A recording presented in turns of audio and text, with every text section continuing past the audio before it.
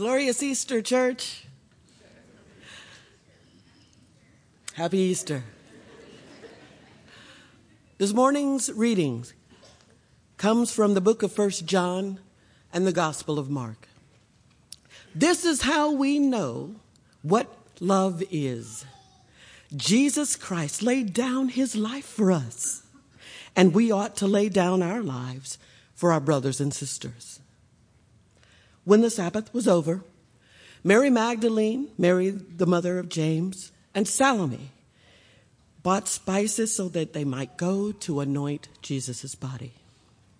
Very early on the first day of the week, just after sunrise, they were on their way to the tomb, and they asked each other, "Who will roll the stone away from the entrance of the tomb?" But when they looked up, they saw the stone, which was very large, had been rolled away. As they entered the tomb, they saw a young man dressed in a white robe sitting on the right side, and they were alarmed. "Don't be alarmed," he said. "You are looking for Jesus, the Nazarene, who was crucified. He has risen. He is not here. See the place where they laid him, but go and tell his disciples and Peter.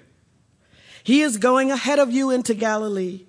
There you will see him, just as he told you."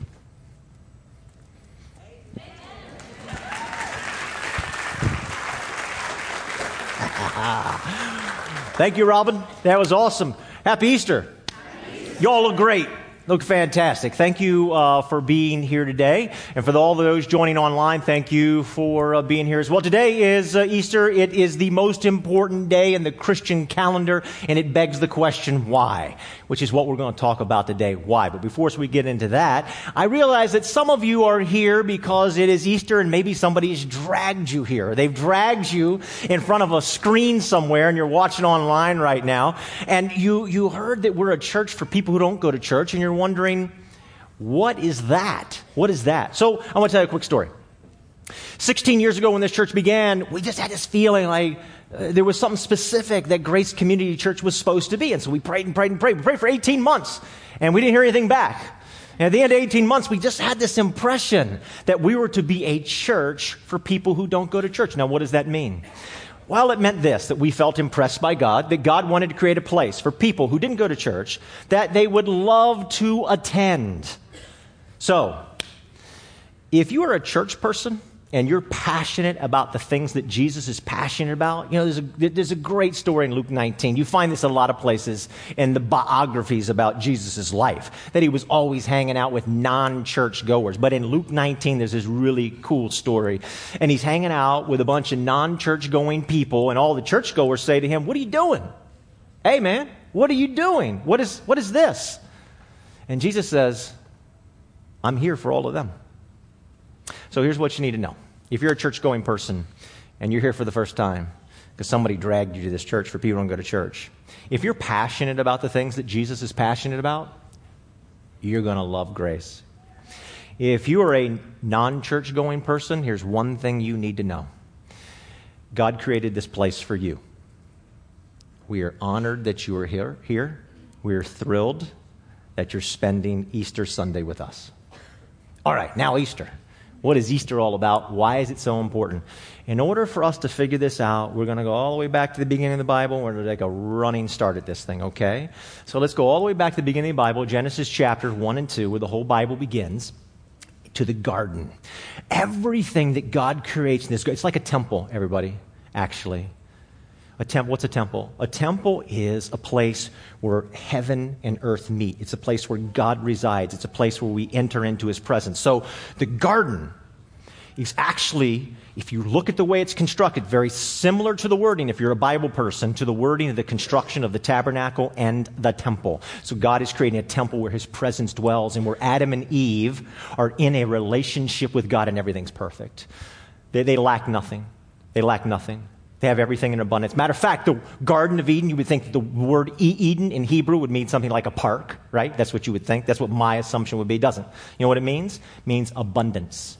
The word Eden in Hebrew means abundance. God created a place of abundance where there's no lack, there's no poverty, there's no pain, there's no suffering. Everything is just right. So, puts them in this place where it's like best case scenario. Best case. Now, this is going to be really important. So I'm going to ask you if you can help me with something real quick, okay? Since it's Easter and you're feeling extra kind, if you'll help me with something. If you could say best case with me, because I want you to remember it's so important. Ready? 1, 2, 3. Best case. It's best case scenario. Couldn't get any better than this. And God says, just there's one rule. Not a lot of rules, just one rule. There's a tree. It's the middle of the garden. Don't eat the fruit on that tree. That's it. All right, right? Tree, middle of the garden. All right. Best case scenario. Why would they ever want to rebel against God? They wouldn't want to rebel against God, right? I mean, they have best case scenario. There's one thing, stay away from that tree. That's all there is. And then one day, even though it was best case scenario, they were tempted. I said, you know what? This rule, like this one rule, this is too much. This is oppressive. Man, how can you thrive? Are you sure you're happy in this environment with all this abundance and you've got this one rule hanging over your neck? This is ridiculous. And so what it said to them, you do you. Man, you do you, baby. The way to freedom, the way to happiness is you do anything you want. You want that tree, you take that tree. You take whatever you want. And so instead of following God anymore, they say, we're going to follow our own ways. This is ridiculous. We're going to follow our own ways. And even in best case scenario, when you think, oh, who would ever? They do their own thing. And when they do their own thing and they rebel against God and they say, no, we'll make our own decisions, what's the best way? Everything changes. Everything changes. It goes from a God first world or a you first world, or love is a you first world, not a me first world. They go from that to this over here, which is all about me. And in a me first world, things get ugly real quick. And so the first thing we see happen is they have two boys, Cain and Abel. And Cain, in a me first world, says, I don't like my brother Abel. And so he kills him. And from there, everything spirals downward as fast as it could possibly go. Fast. Really fast. And there's suffering, and there's pain, and there's lack, and there's abuse, and there's cruelties of every sort. And the story of the Bible, from Genesis all the way up till we get to Jesus, right? In the New Testament, is the one cycle after another. It's like they were in the Garden of Abundance, but because they said we're going to be me, not God first, me first, I'm going to do me, right? They went into exile. They had to leave the garden. They had to leave the presence of God. And then we're told the Israelites, they were in the promised land, experiencing the presence of God. And then all of a sudden they said, well, we're going to do our own thing. And then they had to leave that land and they go into Egypt and they're in exile again. Oh, it sounds like a very similar story.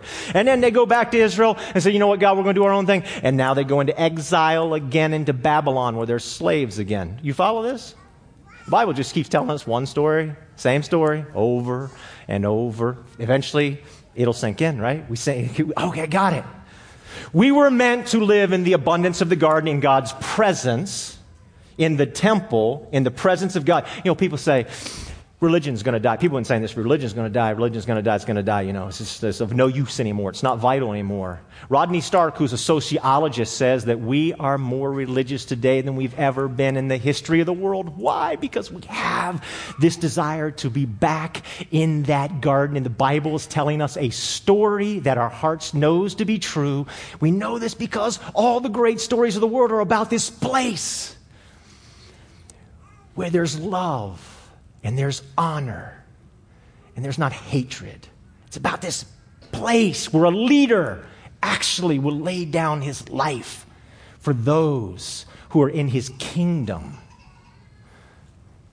So we long to go back to that place. Well, things get really, really cruel. And then one day, things change. Things change. All of a sudden, people start loving each other. All of a sudden, people start praying for their enemies. People start serving their enemies. People start being kind to their enemies.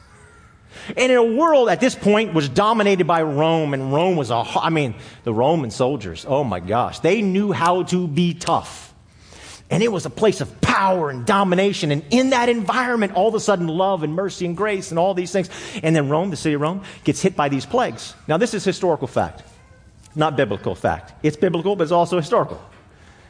Rome's hit by plagues, and the people, they like, oh my gosh, you're going to die. So they leave their family and friends, say, it's going to be rough. right? And they run for the hills and they leave them there in the city to die. But there's a group of people, and they run in and they care for them, and they love them. And many times they're caring for their very enemies who took their houses and their money and their land. Why would they do that? Why would they do that? And they show love and mercy and grace. All of a sudden, equality starts breaking out. This is part of historical record, everybody.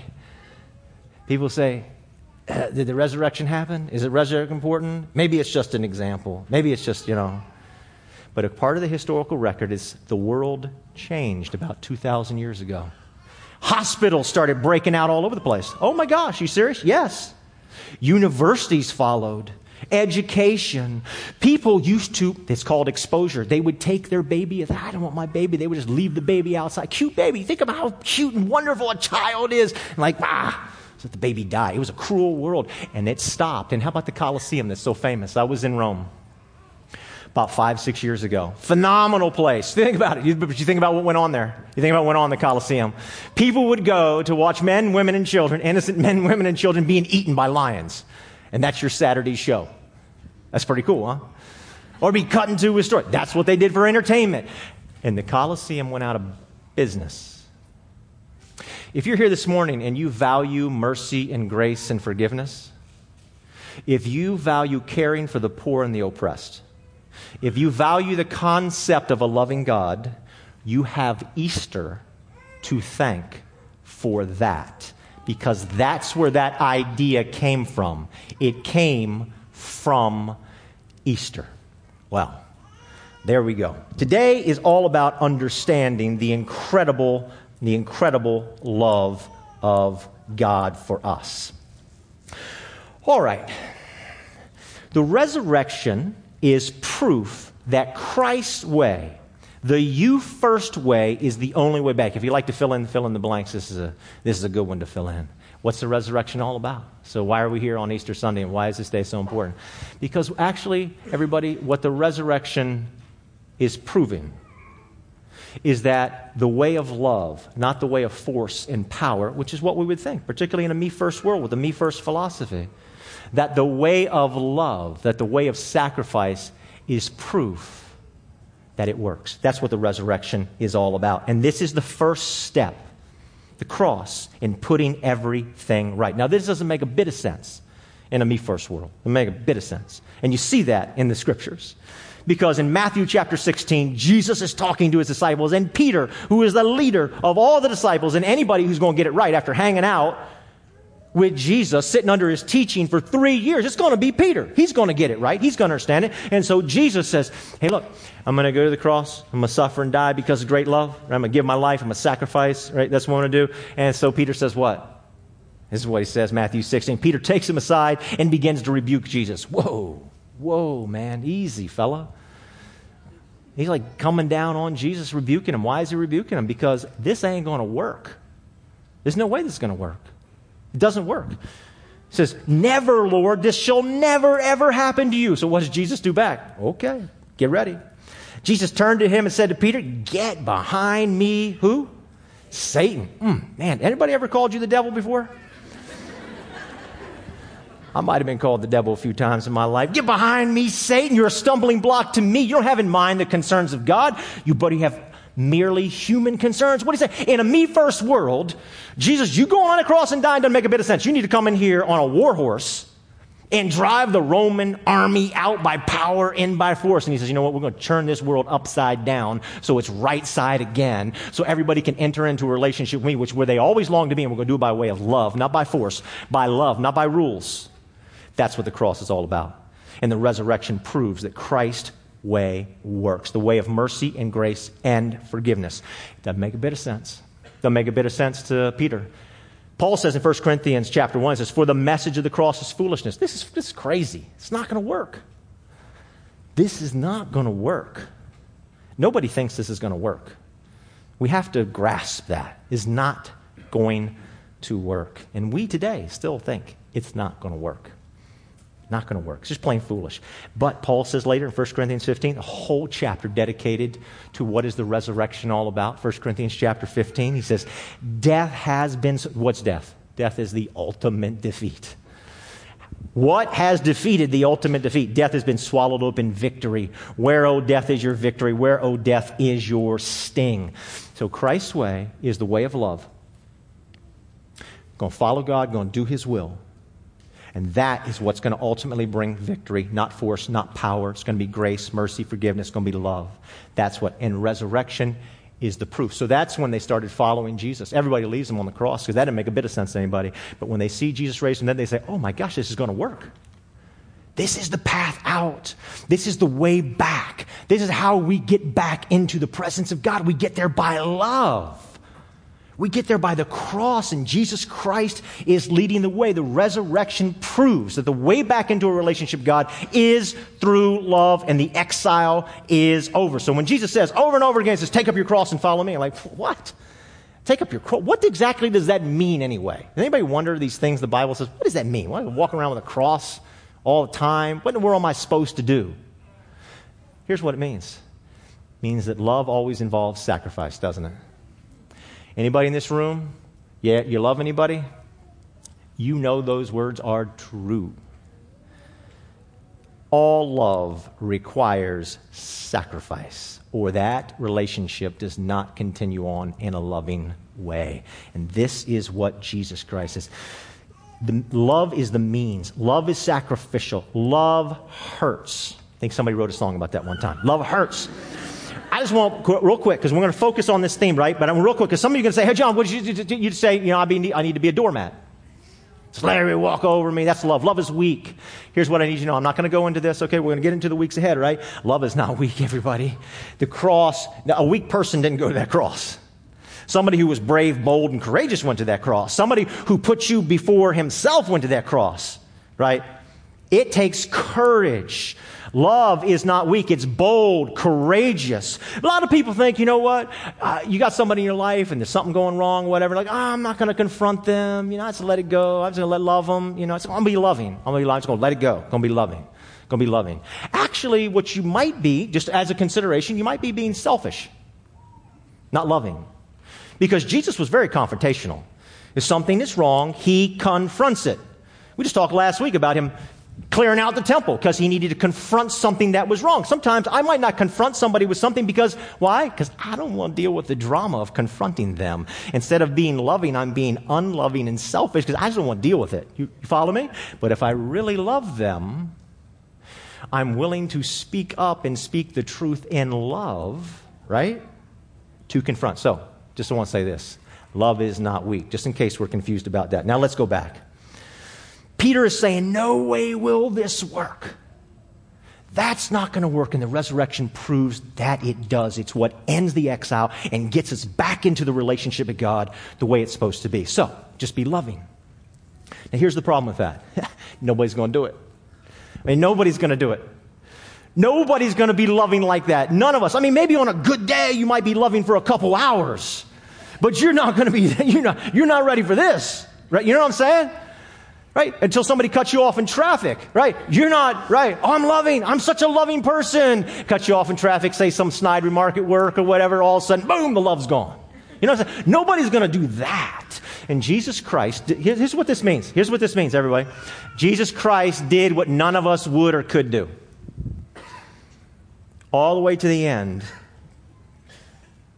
Put the Father's will first, put us first, all the way to the end. All the way to the end. Jesus did this for us. He did it because of His great love. Now, how should we respond to that great love? I just have 3 things to consider briefly this morning, all right? First one is this. Number 1, if you'd like to fill in the blanks, on the back of the bulletin, we need a new leader. New leader. You know, about 30, I actually counted them this week. There's about 30 times in the biographies of Jesus, Matthew, Mark, Luke, and John, that Jesus says these 2 famous words, follow me. Follow me. Here's the thing. We all follow somebody. You guys are very smart. I say this all the time. It is a fact, Jack, that Arlington County is the smartest county in the United States of America. Yes. So you all smart. Very, very smart. And if you live in Alexandria, let's not leave you out. According to Amazon, Alexandria is the most well-read city in the United States of America. So we already know this. You all smart. So I don't need to build a case for the fact that we all follow something or someone. You already know this because you're very smart. It's a human condition. We all follow someone or something. And Jesus is saying, follow me. Follow me. It's very, very important. He says it to all kinds. He says it to rich. He says it to poor. He says it to young. He says it to old. He says it to sinners. He says it to saints, men, women, children. Follow me, follow me, follow me. And one of the most famous follow me's he ever did was to Matthew, the tax collector, who ended up becoming one of his disciples, one of the 12. And why it is so odd is he's a tax collector. And I know tomorrow is tax day, so you're thinking tax, IRS, oh yeah, are they bad people? Total different deal, okay? I can't explain it all, but these were really, really bad people who were involved with the corrupt Romans, and they were just by force, okay, they're stealing from people, hurting people. They had their own category. So when we talked about, it was like sinners, and then, let me give you a category even worse, tax collectors. So you would imagine that when Jesus comes along to Matthew, the tax collector, the worst sinner possible, he would say what to Matthew? He'd say, stop it. Cut it out. Clean up your act. Get it right. But he doesn't do any of that. You know what he says? Follow me. And that should grab our attention. Everything rises and falls on leadership. Leadership is the single greatest determining factor in the success of a team. Everything. Well, we're getting ready to start this Just Dance series next week, and I need to talk to you about something real quick as it pertains to leadership and to following Jesus. Now, we're going to talk about all kinds of relationships, just so you know. We're going to talk about friendships and family and work, everything. All these principles that are so wonderful. As goes your relationship, so goes your life. Very important. We're going to talk about these principles. But you need to know this. We're going to slant towards loving relationships, romantic relationships. In other words, if you're interested in a smoking hot love life, you're going to be thrilled, okay? That's what we're going to talk about. Now, how are we going to get there? How are we going to get there? Two things are going to get us there. Number one, Jesus. Jesus, wonderful relationship building principles from Jesus. That's the first thing. Here's the second thing. The Navy SEALs, okay? If you don't want a smoking hot love life or you don't like the Navy SEALs, it's going to be rough in the next couple weeks. I just warning you now, okay? Why the Navy SEALs? Because the Navy SEALs are highly, highly, highly successful in the most intense environments. I mean, they are awesome in intense environments. And what is a loving relationship? What's a smoking hot love? What's a marriage relationship? It's intense. It's been said that marriage is the most intense relationship you'll ever have in your life. Man, it's just intense. So we need to go to the Navy SEALs. And we say, under all that intensity you're suffering, you have great principles. Let us learn. Let us learn from you. So we're going to learn from the Navy SEALs. Now I'm going to tell you one story now. All right, you see this picture here, them holding that boat. This is during BUDS, their BUDS training, right? And they always do 7-man cruise with the boat, and they have these races. Everything is a competition in BUDS. You're always in a competition with each other, and so they have this competition. It's very elaborate things they go through. And one of these, they have to paddle out, they have to do a couple things out in the way, they have to come back, and then whoever wins, wins. And so whoever's in first place, you're the winner, and everybody's second on down the line, you're just loser. So if you're second place, you're loser number 1, loser number 2, loser number 3, right? And you know, something about the military. Military is great at kind of just humiliating you if you don't do well. Do you know what I'm saying? Does anybody know what I'm saying? Some of you in the military, you know what I'm saying. So when I worked for UPS, it was a long time ago when I worked for UPS, all of my supervisors were military. All of them were. And oh my gosh, it was awesome. They would just light us up. And it was so pushed. So what they would do here in the BUDS class, if you came in second, third, fourth, whatever, man, they would just lay it into you, humiliate. And whoever came in last, oh my gosh, last place was really last place. And they punished them brutally. So on this particular situation, boat number 2 won pretty much every single race. Boat number 2 won almost every single race. Boat number 6 lost by a lot, almost every. And they just punished boat number 6. They let the leader have it. I mean, this right up in his ear. And then they would make them do all these other things, and they would make them hold the boat. Okay, because you lost. They would all have to hold the boat out here straight for a long time until their arm. They were shaking. You remember? Remember football? Those who play football and the coaches and you would just start shaking or hold a squat or something. Remember that? Or you'd hold on. You can't remember how heavy your arms would get, right? And they would make them do these things and they would take every last bit of strength out of their bodies and they would demoralize them. And boats, it didn't matter how much they pounded, boat 6 lost, boat 6 lost, boat 6 lost. And finally the chief comes along. He's watching all this unfold before him. He says, I got an idea. Let's swap leaders. Let's take boat 2, who's winning every single race, and let's swap it with boat number 6. Well, boat number 6 leader was thrilled. He's like, this is awesome. You stuck me with a losing crew. Nobody can lead these guys to victory, and finally you're going to get to see what I can really do because you're going to put me in a decent crew. I was dealt a bad hand. Boat 2 guy, he goes down to boat 6, and he's like, okay, well, we'll see. I'll do it because I'm a what? I'm a Navy SEAL, okay?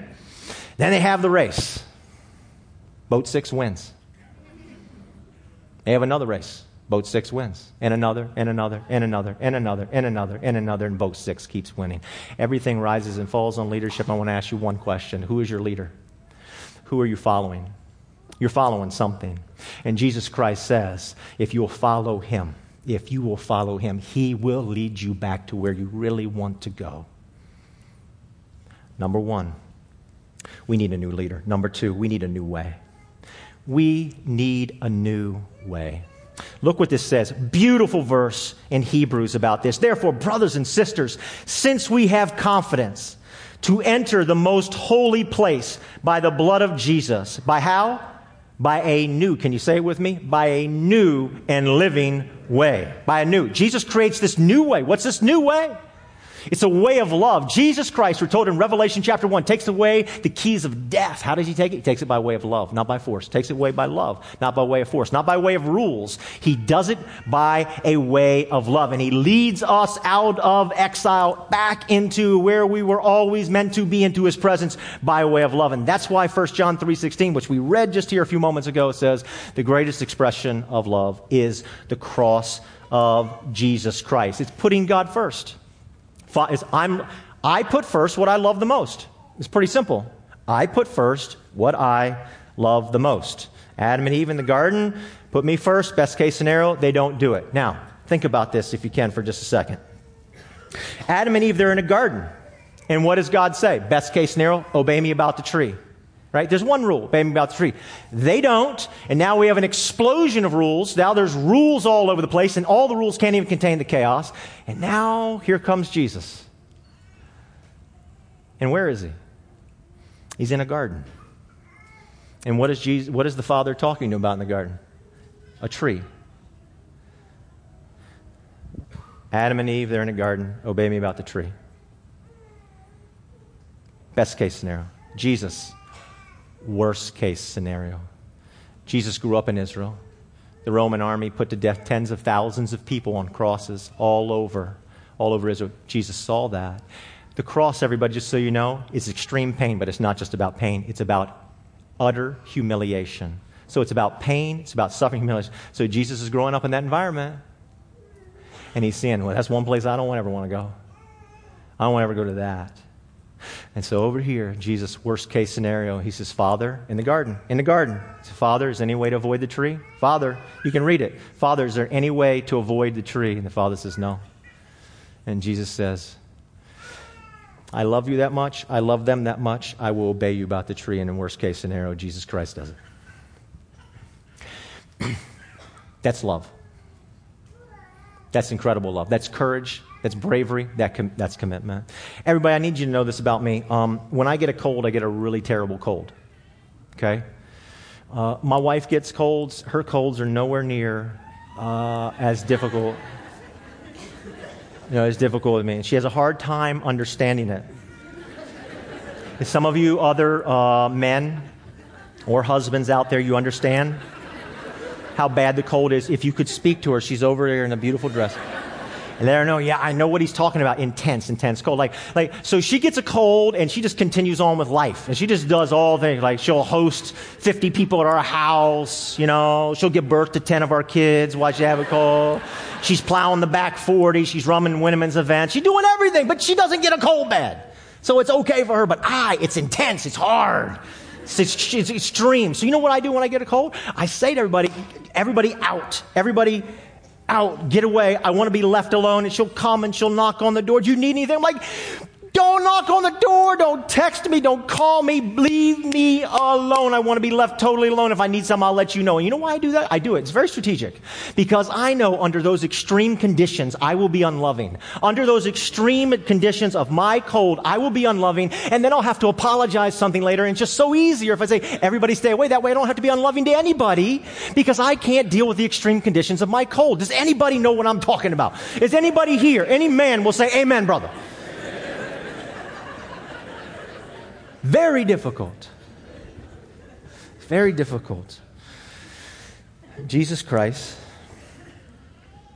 worst case scenario, was still loving to you and to me and to his Father in heaven. Still loving. That's amazing. Do you know how important love is? Here's how important love is.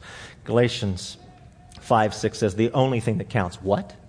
The only thing that counts? The Bible's getting ready to tell us, everybody, the only thing that counts. So we should whoa. If you're a Bible person, you say, or if you're not a Bible person, you're like, oh, I want to know what the Bible says the only thing that counts is. Well, here you go. Boom, here it is. Galatians 5:6. The only thing that counts is faith expressing itself through, what is the word? Love. Interesting. 1 Corinthians 13 is known as the love chapter of the Bible. Right? We read this verse, we expect to see people in tuxes and long dresses, right? It's the love chapter. It says at the very last verse of the love chapter, and now these three remain, faith, hope, and love. But the greatest is what? What's the greatest? What does it say? Love, but faith. Well, what about faith? I thought, you just need to have more faith. You need to have more faith. What's this? Actually, love. Then Jesus here in Matthew 22, this is awesome. Teacher, tell us what the greatest command, what the greatest rule of all rules is. All right, I'm going to tell you. Teacher, what is the greatest commandment in the law? Jesus replied, love the Lord. It doesn't say obey the Lord your God. He says, love the Lord your God with all your heart, with all your soul, with all your mind. Jesus reduces the entire law, the entire Bible down to one word.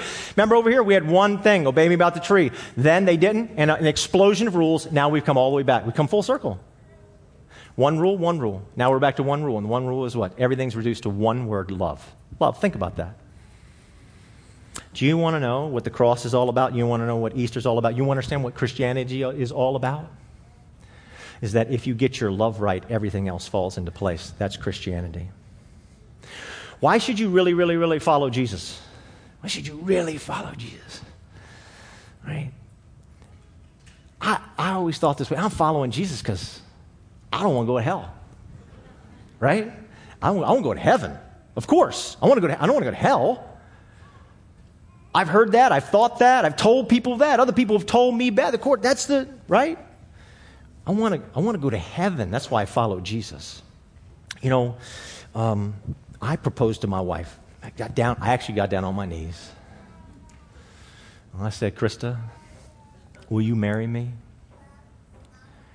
She said, why?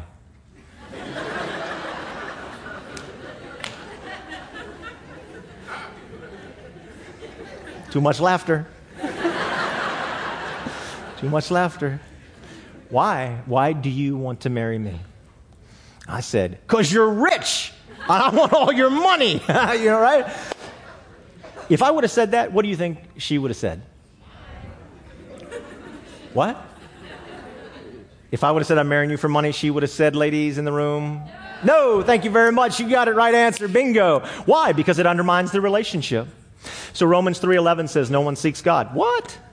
What do you mean everybody's seeking God? No, what Romans 3:11 is saying is that we seek what we can get from God. We don't seek God himself. We're not seeking the relationship. And when I say, hey, I'll follow Jesus because I want to go to heaven, I'm actually undermining the relationship. If I tell other people that you need to love and follow Jesus Christ so you can go to heaven, not go to hell, I'm undermining their relationship, which should be based on love, because what I can get out of God, I can get his money, I can get his riches, not because I'm in love with God for God himself. And that in a me-first, rule-based world works, but it doesn't work in a world based on love and on the cross of Jesus Christ. I marry somebody because I love that person, not because I'm going to get their pocketbook.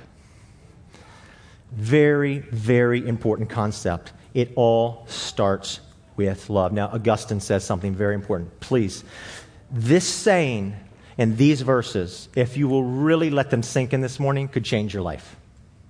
Listen to what Augustine says. My love is my weight. Wherever I go, my love is what brings me there. My love is my weight. Whatever you love, you're there. Think about the 10 Commandments, can you, for just a few moments? 10 Commandments. First command, love God. Okay, put God first. That means whatever's first in my life is what I love most. Period. Just a fact, right? First commandment. Commandment number 1, love God. Commandment number 2, no idols. Don't have any idols before me. You know, I find time in my life for whatever my idol, so when we first got married, my idol was basketball. Chris would say, hey, did you get this done? No. I ran out of time. Did you get this done? No, I ran out of time. I ran out of time. Well, how did you find time to play basketball 3 times this week? So it's all about my love. Commandment number 4, time. Time. Spend time with God. You know what? I always find time, no matter how busy I am, for whatever I love most. Commandment number 5, love your parents. And is anybody a parent here this morning? Anybody? Does anybody love that verse? Would you like to quote that verse to your kids over and over again? And love. My son sitting over there, Jonathan, love your parents. So, first five of the 10 is all about love. It's really all about love. We don't get to the rules to number 6. You know why? Because if you get your love right, the rules will follow. You don't have to worry about the rules. If you get your love right, the rules follow. What we really need is more love. We don't need more law. We don't need more rules. We need more love. That's what the commands are showing to us. And we're like, obey the rules. What we need to do is get our love right, and everything else will fall into place. So, and then it says, don't murder. Jesus says, don't get angry. Why? Because it's a sin? No, because it's really unloving. Really unloving. Don't gossip. Why? Because it's a sin? No, because it's really unloving. Don't lie and cheat and steal and tomorrow's tax day and all that kind of stuff. Why? Because it's really unloving. And now the entire law has been boiled down because of the cross of Jesus Christ to one thing, and that is love. It's the greatest thing. So now you're saying this. Okay, John, got it. I just got to be more loving. I'm just going to be, you know what? Thank you very much. I don't need Jesus. I just need to be more loving. No, please don't do that. You know why? Because now you've come all the way back to the garden, and we make the mistake of the me first world, which is a very unloving world. Adam and Eve say, you know what? God, we don't need you. We will do this ourselves. In my own strength, in my own power, I'm just going to be loving. Like, I'm going to grit my teeth sometimes, but I'm going to be loving. Or we could say, God, I'm going to put you first. Jesus, you did what I cannot do, and I'm going to trust in your strength and in your power, because I can't do this. I need you. I'm not independent from you. I'm dependent upon you. That is the humble path. That is the humble path. And so what we need is a new power. Last point.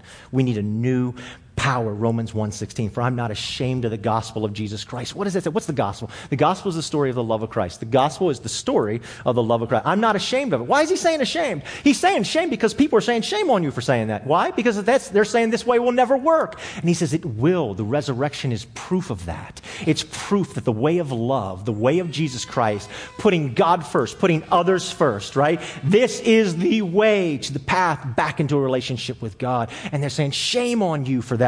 For I am not ashamed of the gospel of Jesus Christ, because it is the power that brings salvation to everyone who believes. We don't need to follow the rules to get a reward. Romans 5:5. You ever prayed this for yourself? I would encourage you to pray this one all the time. Romans 5:5. God's love has been poured out into our hearts through the Holy Spirit. We follow what we love. I have a buddy of mine. He's like, hey, can you pray for me? Because I just keep doing all this stuff, you know. And so what do I pray for him? Oh, God, get him. Light him up. Drop the hammer on him. Bring the conviction down from on high. But that's not what he needs, because we follow what we love.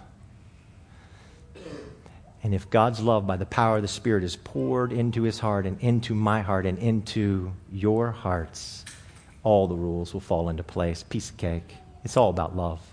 That's why the Bible says the greatest thing is love. We don't need more law. We need more love. All right, I'm going to ask the music team. They're going to help me finish this out. I did one last story I'd like to tell you all, and the music team's going to come out and sing this wonderful, great song. I'm going to sing it. But I just need to talk to you about this incredible story that we have in the Bible called the prodigal son. It's a famous story that Jesus told in Luke 15. And many people who've never cracked a Bible before, never been to church, they've heard about the story of the prodigal son. The prodigals come back, right? So it's this tremendously famous story. So you have this story of father. He has two sons, and one son is just really... He's just gifted at self-discipline. He's just a very disciplined person. Okay? And very moral person. And then there's the younger son. And we're told the younger son comes to his dad and says, you know what? I wish you were dead. But since you're not dead, just give me all the money that you have. That's my portion. And I'm out of here because I'm going to do my own thing.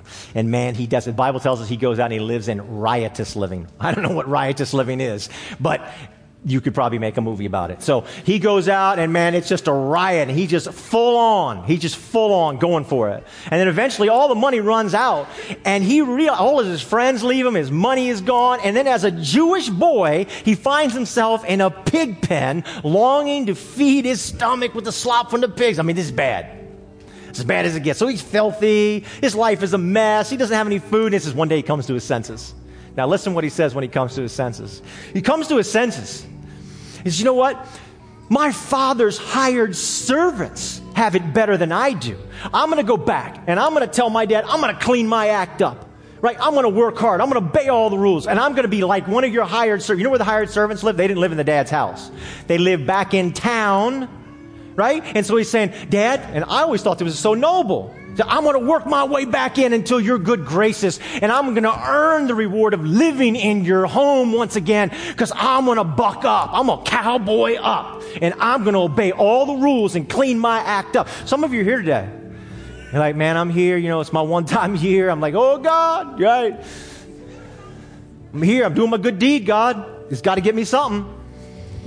He's like, that's what I'm going to do. So he starts making his way back. He's going to earn his way back in. And it's really noble. It sounds great to me. And then we're told his father must have been like standing, just waiting, just looking, right? And he sees him afar off. And then his dad does something unthinkable. Jewish men never ran in public. No. It's humiliating. You would never do it. He sees his son and he takes off in a full sprint for his son. Now, why would he do that? It's one word. What do you think it is? Love. Tremendous love. If the townspeople would have gotten to that son because of the disrespectful thing he did to his father, they would have killed that boy. And the father, even though he was greatly disrespected and hurt and wounded by the son, he breaks out into a full sprint and he gets to his son and his son starts going through, oh, Dad, I'm going to do this. And you know what the dad does? I'm thinking, let him go, Dad.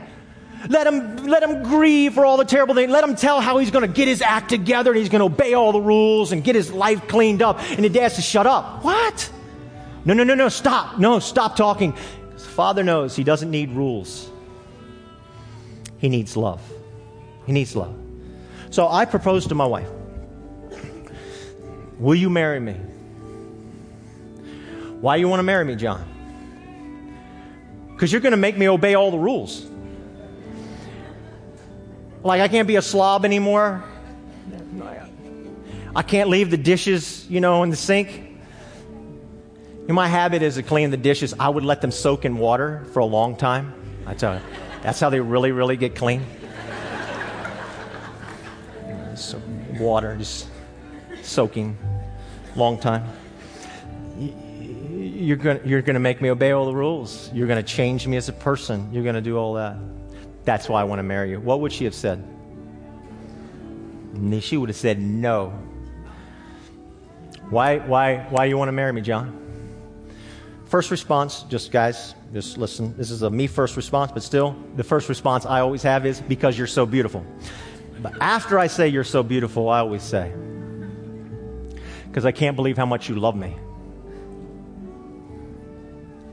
Why does the Father run to the Son? Everybody, please think. We don't need more rules. We need more love. And the Father runs because he's trying to show the Son how much he loves him. And he throws the robe on him, puts the ring on his finger. He hugs him. He kisses him. He thinks, if he will just understand how much I love him, and he'll take that into his heart, then he will never, ever leave me again. Do you have a revelation of God's love? Do you know that that's what the cross is really all about? He went to the cross because he loves you so much. So this morning, I want to ask you in conclusion, have you ever made Jesus Christ the leader of your life? Everything in your life determines on who's the leader of your life. Everything rises and falls on leadership. Have you ever said to Jesus, I want to follow you? I want to follow you. Have you ever said that? I want to encourage you in the closing prayer this morning that you, in your own prayer, right there before God, God, I want to follow you. Second thing. Have you ever said, Almighty God, Romans 5:5, according to your word, would you please pour your love into my heart? Would you wake up? Would you think about waking up every day this week and say, God, I just want you to pour your love? Because whatever you love the most, that's where you will go. That's where you go. It's not about rules. It's about love. And let God just take buckets of his love by the power of his Spirit and pour it into your heart. Let's pray. Heavenly Father, I just want to ask for every single person right now who is proclaiming you as the leader of their lives, that God, you would give a continuous revelation of your incredible love, and that we would follow you. We would follow you with all of our heart, soul, mind, and being. For all of those praying that prayer right now, God, Lord, bless them. Bless them. For all of us in the room right now that we're saying, Father, by the power of your Spirit, would you come down into this auditorium and would you pour your love into my heart by the power of the Spirit like never before? May that love carry us forward into a full, thriving relationship with you like we've never, ever imagined. Father, let your love come down by the power of your Spirit in this place now in our hearts, to the honor and glory of Jesus Christ. And everybody said, Amen. Thanks for listening to this week's message. Grace Community Church, a church for people who don't go to church, meets on Sundays at 9:30 a.m. and 11 a.m. in Arlington, Virginia. Connect with us anytime at trygrace.org.